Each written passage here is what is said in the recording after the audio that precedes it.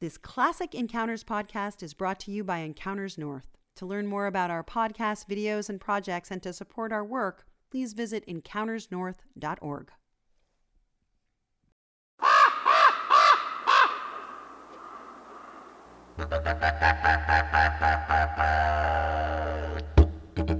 Hi, I'm Richard Nelson for Encounters, a program of observations, experiences, and reflections on the world around us.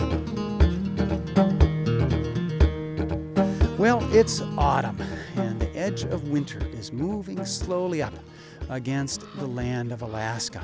I'm standing beside a beautifully clear, fairly fast-moving stream that's winding its way through a broad meadow filled with autumn colors: yellow, brown, amber, scarlet, strawberry plants, wild Indian celery plants, lupins. What a gorgeous place to be. Along either side of this meadow, tall, dark spruce trees. It's a little bit drizzly here, and there's a misty cloud hanging in among the trees as we're just at the edge of one of those autumn storms coming in off the Gulf of Alaska. And as autumn comes on, many of the animals in this part of the country are very busy. They're getting themselves ready, fattened up for the winter ahead. And one of them, most prominently, that has to do that is just straight ahead of me, about 30 yards away, a black bear. Beautiful, medium-sized black bear. And as you would expect this time of year, very dense black fur. This animal's in prime condition. Big belly, looks like it's really been feasting here on the silver salmon or coho salmon that are coming up. There's also a lot of spawned out chum salmon. Well, scientists have studied black bears in intricate detail. There's a huge number of scientific articles, reports, books about black bears. They give us many important and fascinating answers about the nature of these extraordinary animals. But there's another body of knowledge about the black bear in Native American traditions. It's vast and complex, accumulated over an enormous span of time and passed along from generation to generation. This knowledge is still vigorous and alive today in many Native American communities, especially here in the North, Alaska and Canada. It includes knowledge of the life history, the behavior, the ecology of bears, and it opens possibilities about the bear's nature that are completely different from anything that can be learned through Western science.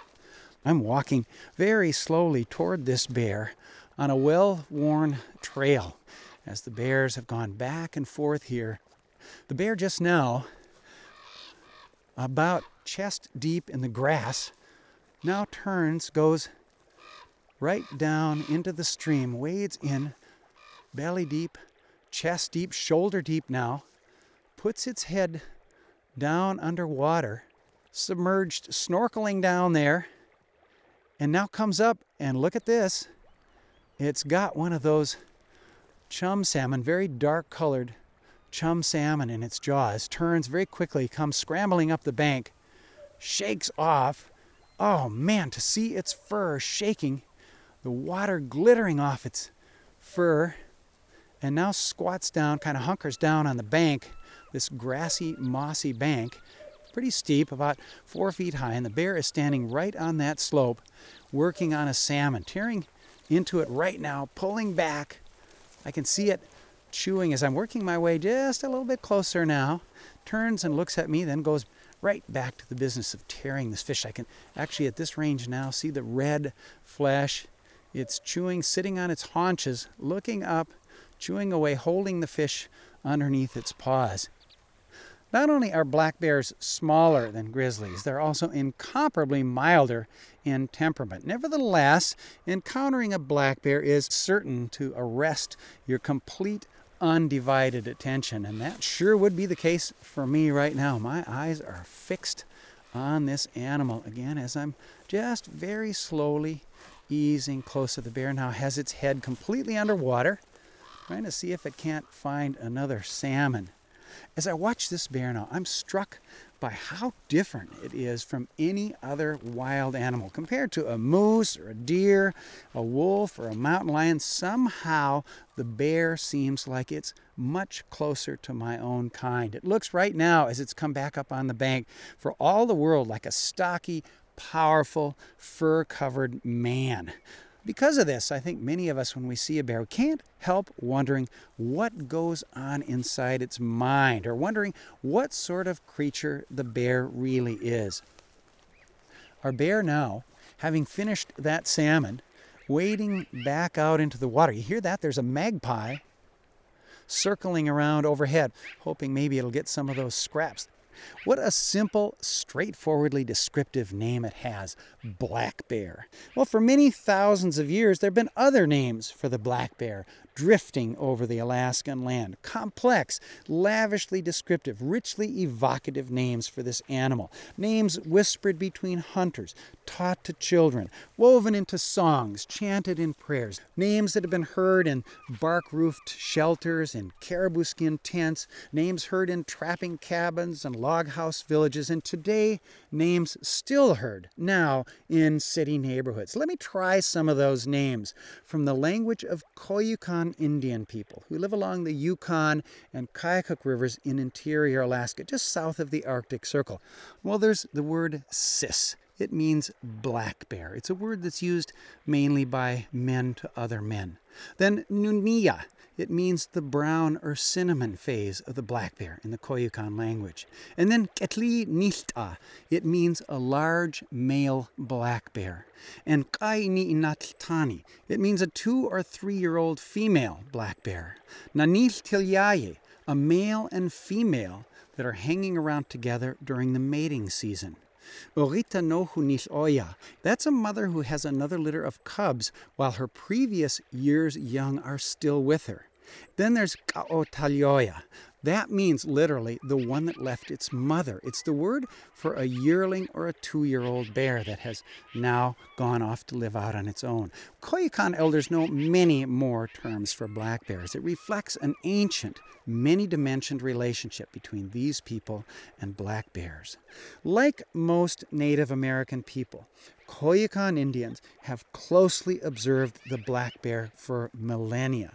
They've perfected ingenious ways to hunt these animals. They've lived on the bear's meat. They've used its hide for warmth. At the same time, these hunting people have treated the black bear as a fellow being and one with exceptional gifts of mind and intellect. Perhaps above all, the black bear in Koyukon Indian tradition is a creature of soul and sentience. It's a powerful, watchful spirit in the forest. And boy, does that feeling ever come through me right now. The bear is wandering along the edge of the stream, right straight down below me, about 20 yards away at the most, perhaps less than that, stops, looks straight at me. I'm backed up here against the trees, but an open forest right behind me. And the bear doesn't, well, actually looking away from me now, sitting down on the grass. Boy, we are really close together. The interesting thing is this animal is hearing every single word I'm saying. Now moves back down into the water. Hard to imagine. That is cold water. And of course, for a bear, it probably doesn't feel the least bit uncomfortable. Back to its fishing. Head down underwater. No, it stands up on its hind legs, waist deep in this water, peering down, I guess to get a better perspective in this clear water to see if there's any fish down there. And now back down on all fours, wading again in the stream. Head underwater. Comes up now with a live salmon, a bright silver salmon. That's a good-sized fish.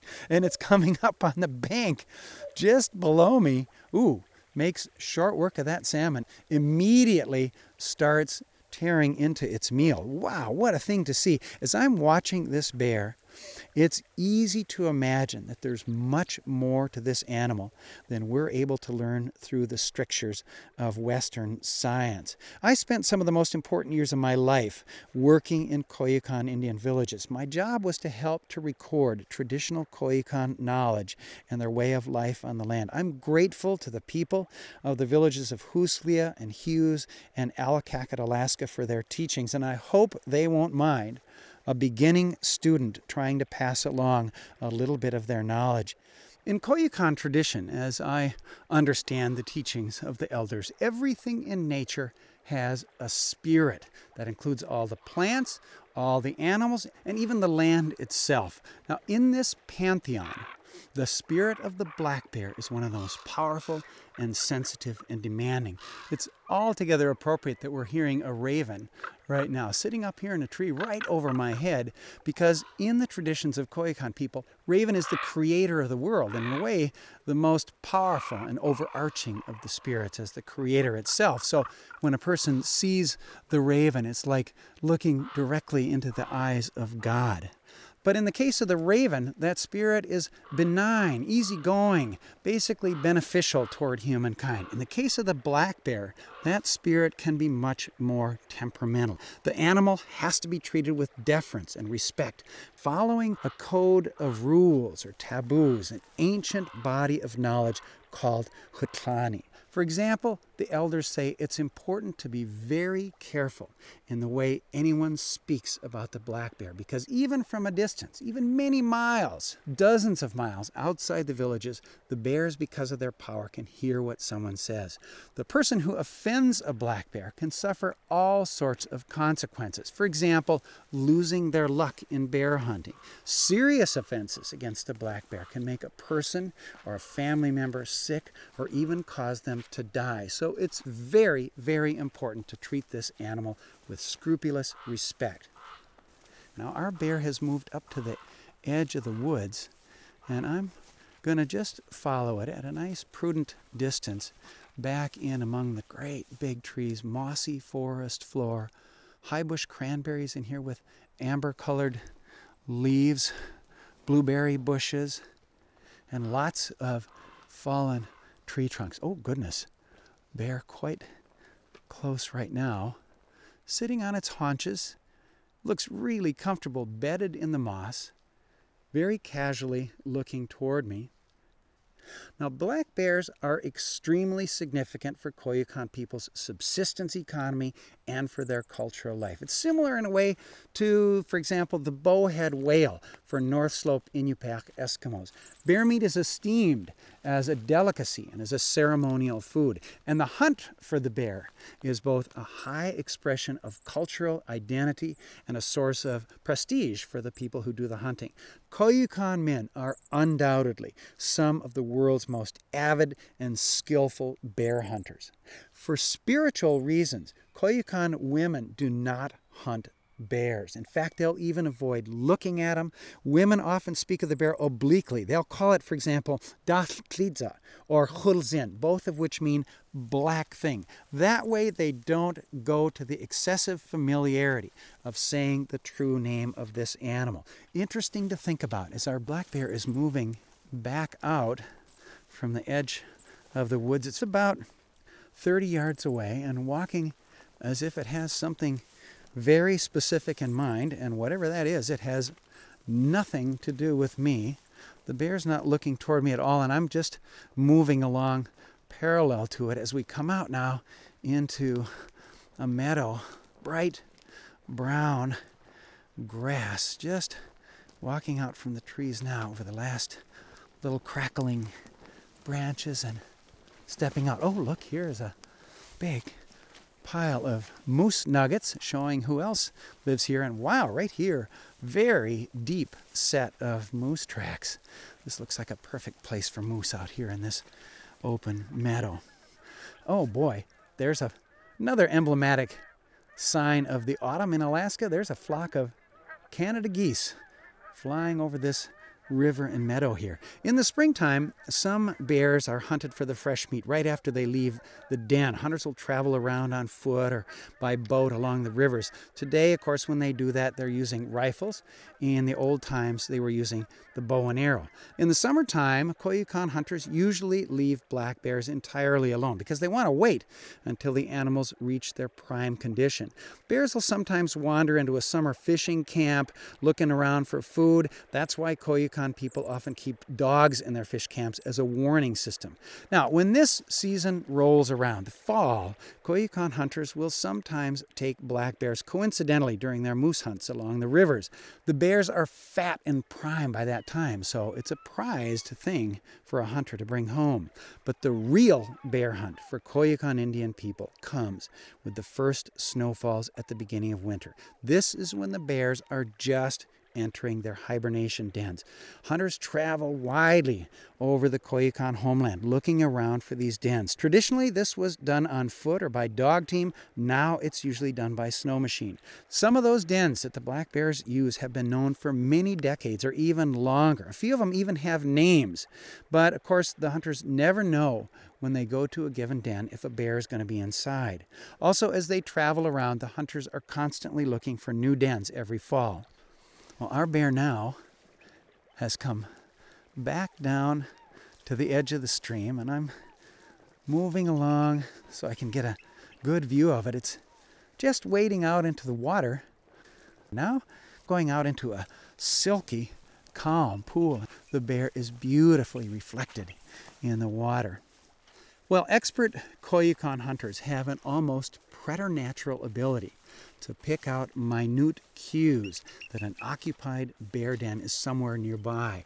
For example, as the hunters are traveling around on the early winter snow, they may come across a field of tall grass, but incongruously, in the middle of that field of grass, there's a patch where there's no grass at all. It doesn't make any sense.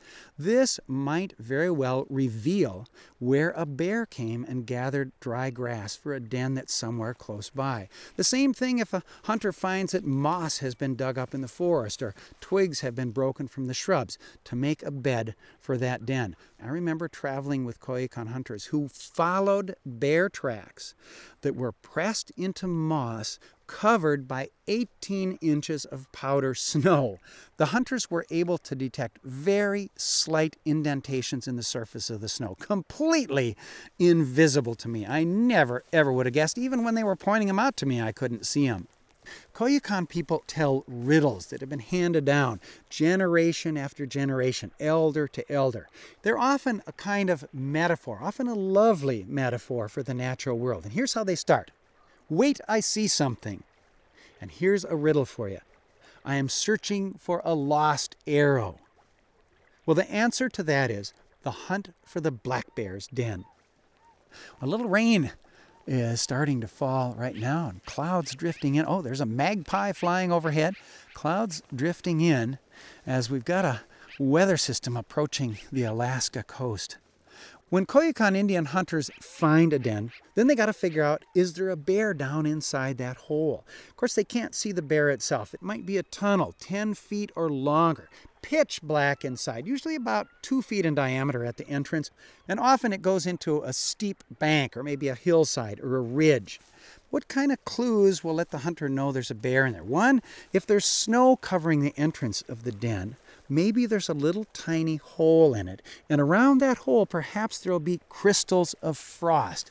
Those have collected from the bear's breath down inside there. Also, if they look down into the tunnel, maybe probe down into there with a stick, and they find there's a whole bunch of grass or moss kind of plugging the entrance, that's just about certain proof that there's going to be a bear down inside there. Oftentimes what Koyukon hunters do is get a long dry pole and slide it down into that tunnel until it nudges up against something. Then they'll either hold that pole in the opened palm of their hand, or they'll lay it on the ground and then stand there very quietly watching. If that pole moves, of course, it reveals there's a bear down inside that den. Once I was with a group of Koyukon hunters when they did this, and after many minutes, a huge male black bear appeared down there in the half light coming up toward the entrance. In the old days, the men would have killed that animal with a big spear. Of course, now it's done with a heavy rifle. I've also seen Koyukon hunters crawl right down inside a bear den to check and see if there's something inside. That's usually done when the men are hunting with partners so that they've got a little bit of help there. Although I've heard stories of men doing this when they're hunting alone. But of course, it's better to have at least one partner when you got to crawl down inside a bear den. Once the bear is killed, Koyukon elders teach it's important to follow many traditional rules to show respect to the animal. The elders say that an animal doesn't die all at once. There's a lingering awareness around it. The spiritual power that still hangs around that animal like an invisible radiation or glow makes it aware of what people do or say. So one of the first things a hunter should do is slit the bear's eyes with a sharp knife. Perhaps then it won't see if somebody forgets or makes a mistake, doesn't follow one of the rules. Sometimes the hunters also remove the feet immediately, and that helps to keep the bear's spirit from wandering around. When a hunter returns to the village, he doesn't just blurt out that he got a bear. He might wait till maybe in the evening and then say something obtuse, like, "We got something in a hole." Then people will know what happened without anybody having to say it directly and disrespectfully. Is our bear now back on the bank? It's moved downstream just a little bit, about 30 yards away, ambling along the river bank, looking down into the water, surely trying to see if there are any salmon down there. And listen to those ravens up in the trees here. Sometime later, after they've taken one or more bears, the men and boys from a Koyukon village will gather out in the snowy forest, someplace away from the village, for a feast that honors the spirit of the bear. In the Koyukon language, it's called Kitli Ashka.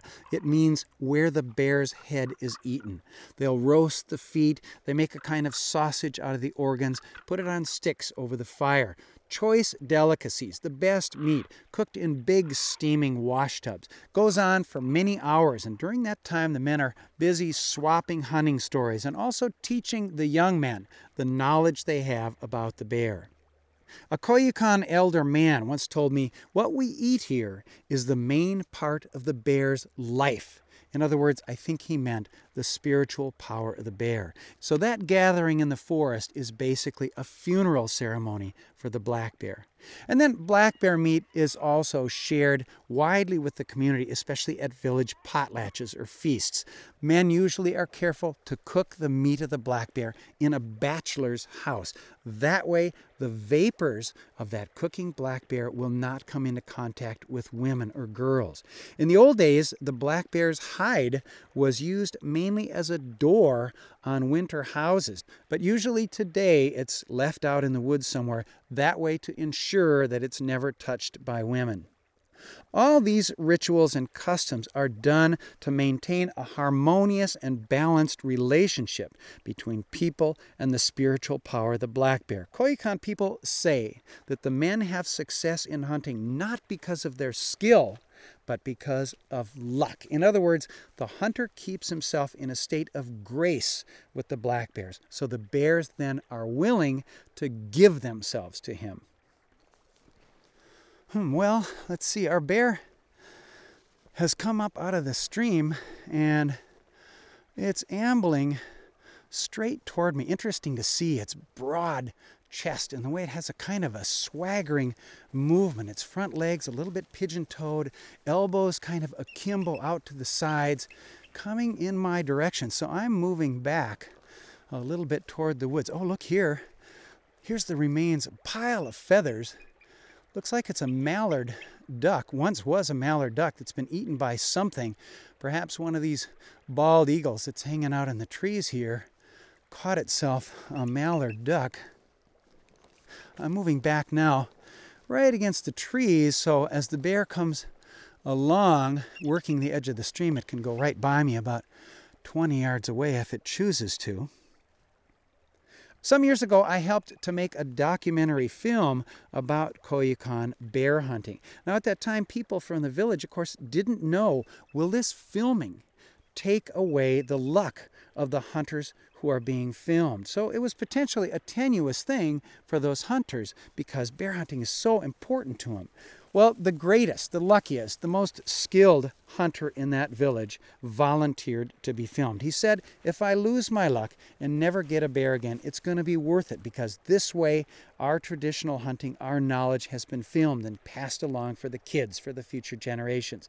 Luckily, soon after the filming was done, he did get another bear and people said, well, it was okay, at least for him.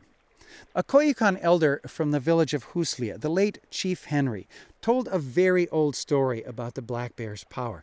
2 lucky hunters had managed to kill a black bear in its den, but darkness came on before they could finish cutting it up. They decided then, let's crawl down inside this den. Let's spend the night down in there. They got inside. They blocked the entrance with grass and brush from the bear's nest. They awoke much later, and they looked outside, and pitch dark out there, so they thought, well, it must still be night. Went back to sleep, not realizing it was now close to New Year's. It had been months since they crawled in there. They went back to sleep, slept very deeply, and then finally when they woke up, bright light outside. When they crawled up out of that den, they noticed their bodies were really stiff, and they were startled to find there was no snow on the ground and green leaves on the willow bushes. The bear they'd killed, nothing but a pile of bones. At this point, they realized we must have slept all winter. Immediately then, they started walking to get back to their home. And as they approached, they heard people singing. They saw people dancing. When they came into sight, people were completely shocked. What's gone on? They explained, we're having a funeral potlatch for the two of you. This is how Koyukon people know that a person should never sleep inside a bear's den. Something from the bear, they say, will not let you awaken until spring if you do that. Our bear now has walked out into the stream, wading chest deep in the water, looking intently down. Oh, stands up on its hind legs, stands up so that it can peer down into this clear water, and now drops down, sticks its head underwater. Oh man, look at this. It has come up now with a fish, dark colored, must be a spawned out chum salmon. And here it comes back up to the bank. It's still about 30 yards away from me. Coming up the bank now, shakes off a big spiral of droplets, sits down on its haunches and starts to tear at that salmon. Big chunk of it kind of flew up in the air. The bear now grabs hold of that salmon, pushes it down under its claws and pulls back. You can just see the power in that animal. What a beautiful thing. This fat, healthy bear preparing for its winter hibernation. What a thing to see. Of course, I'll never be able to know. Does the black bear have a powerful spirit, as Koyukon Indian traditions teach? I'll never know if this bear understands what I'm saying right now, what I'm thinking about it. Or if bears know, am I talking respectfully about them when I go back to town? But one thing I am absolutely certain of. It's wise to behave toward bears and toward everything in the natural environment as if this were true, as if we live in a world that's filled with spirit and power and awareness, as if our relationship to nature should be centered around the wisdom of humility and respect toward everything that sustains us, body and soul. Well, our bear now, finishing with this salmon rather quickly and wading back down now into this clear, calm pool of water. I'm going to sit down here on the bank and watch this animal for a while longer as this autumn rain starts to fall, and pretty soon I'll have to head back for shelter. Well, I'm forcefully reminded as I watch this remarkable animal that there's beauty and mystery in every cranny of our world, that all nature is a community to which we ourselves belong, and that our voices are the earth singing to itself.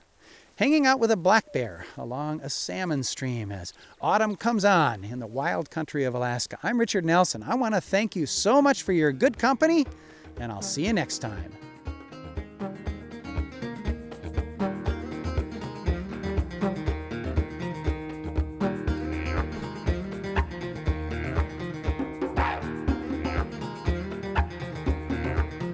Encounters is a production of Raven Radio, KCAW in Sitka, Alaska. The writer, host, and executive producer is Richard Nelson. It's edited and produced by Lisa Bush, with special consulting from Ken Fate. Theme music by Outback. Funding for Encounters is provided by Martha Wyckoff, Jerry Tone, the Kenneth Johnson Family Foundation, Robert Osborne, the Alaska Conservation Foundation, John Norris, Susan Cohen, Gerald Lorraine, Philip James, and the Scott A. Nathan Charitable Trust. For information on purchasing CD copies of this program, visit kcaw.org.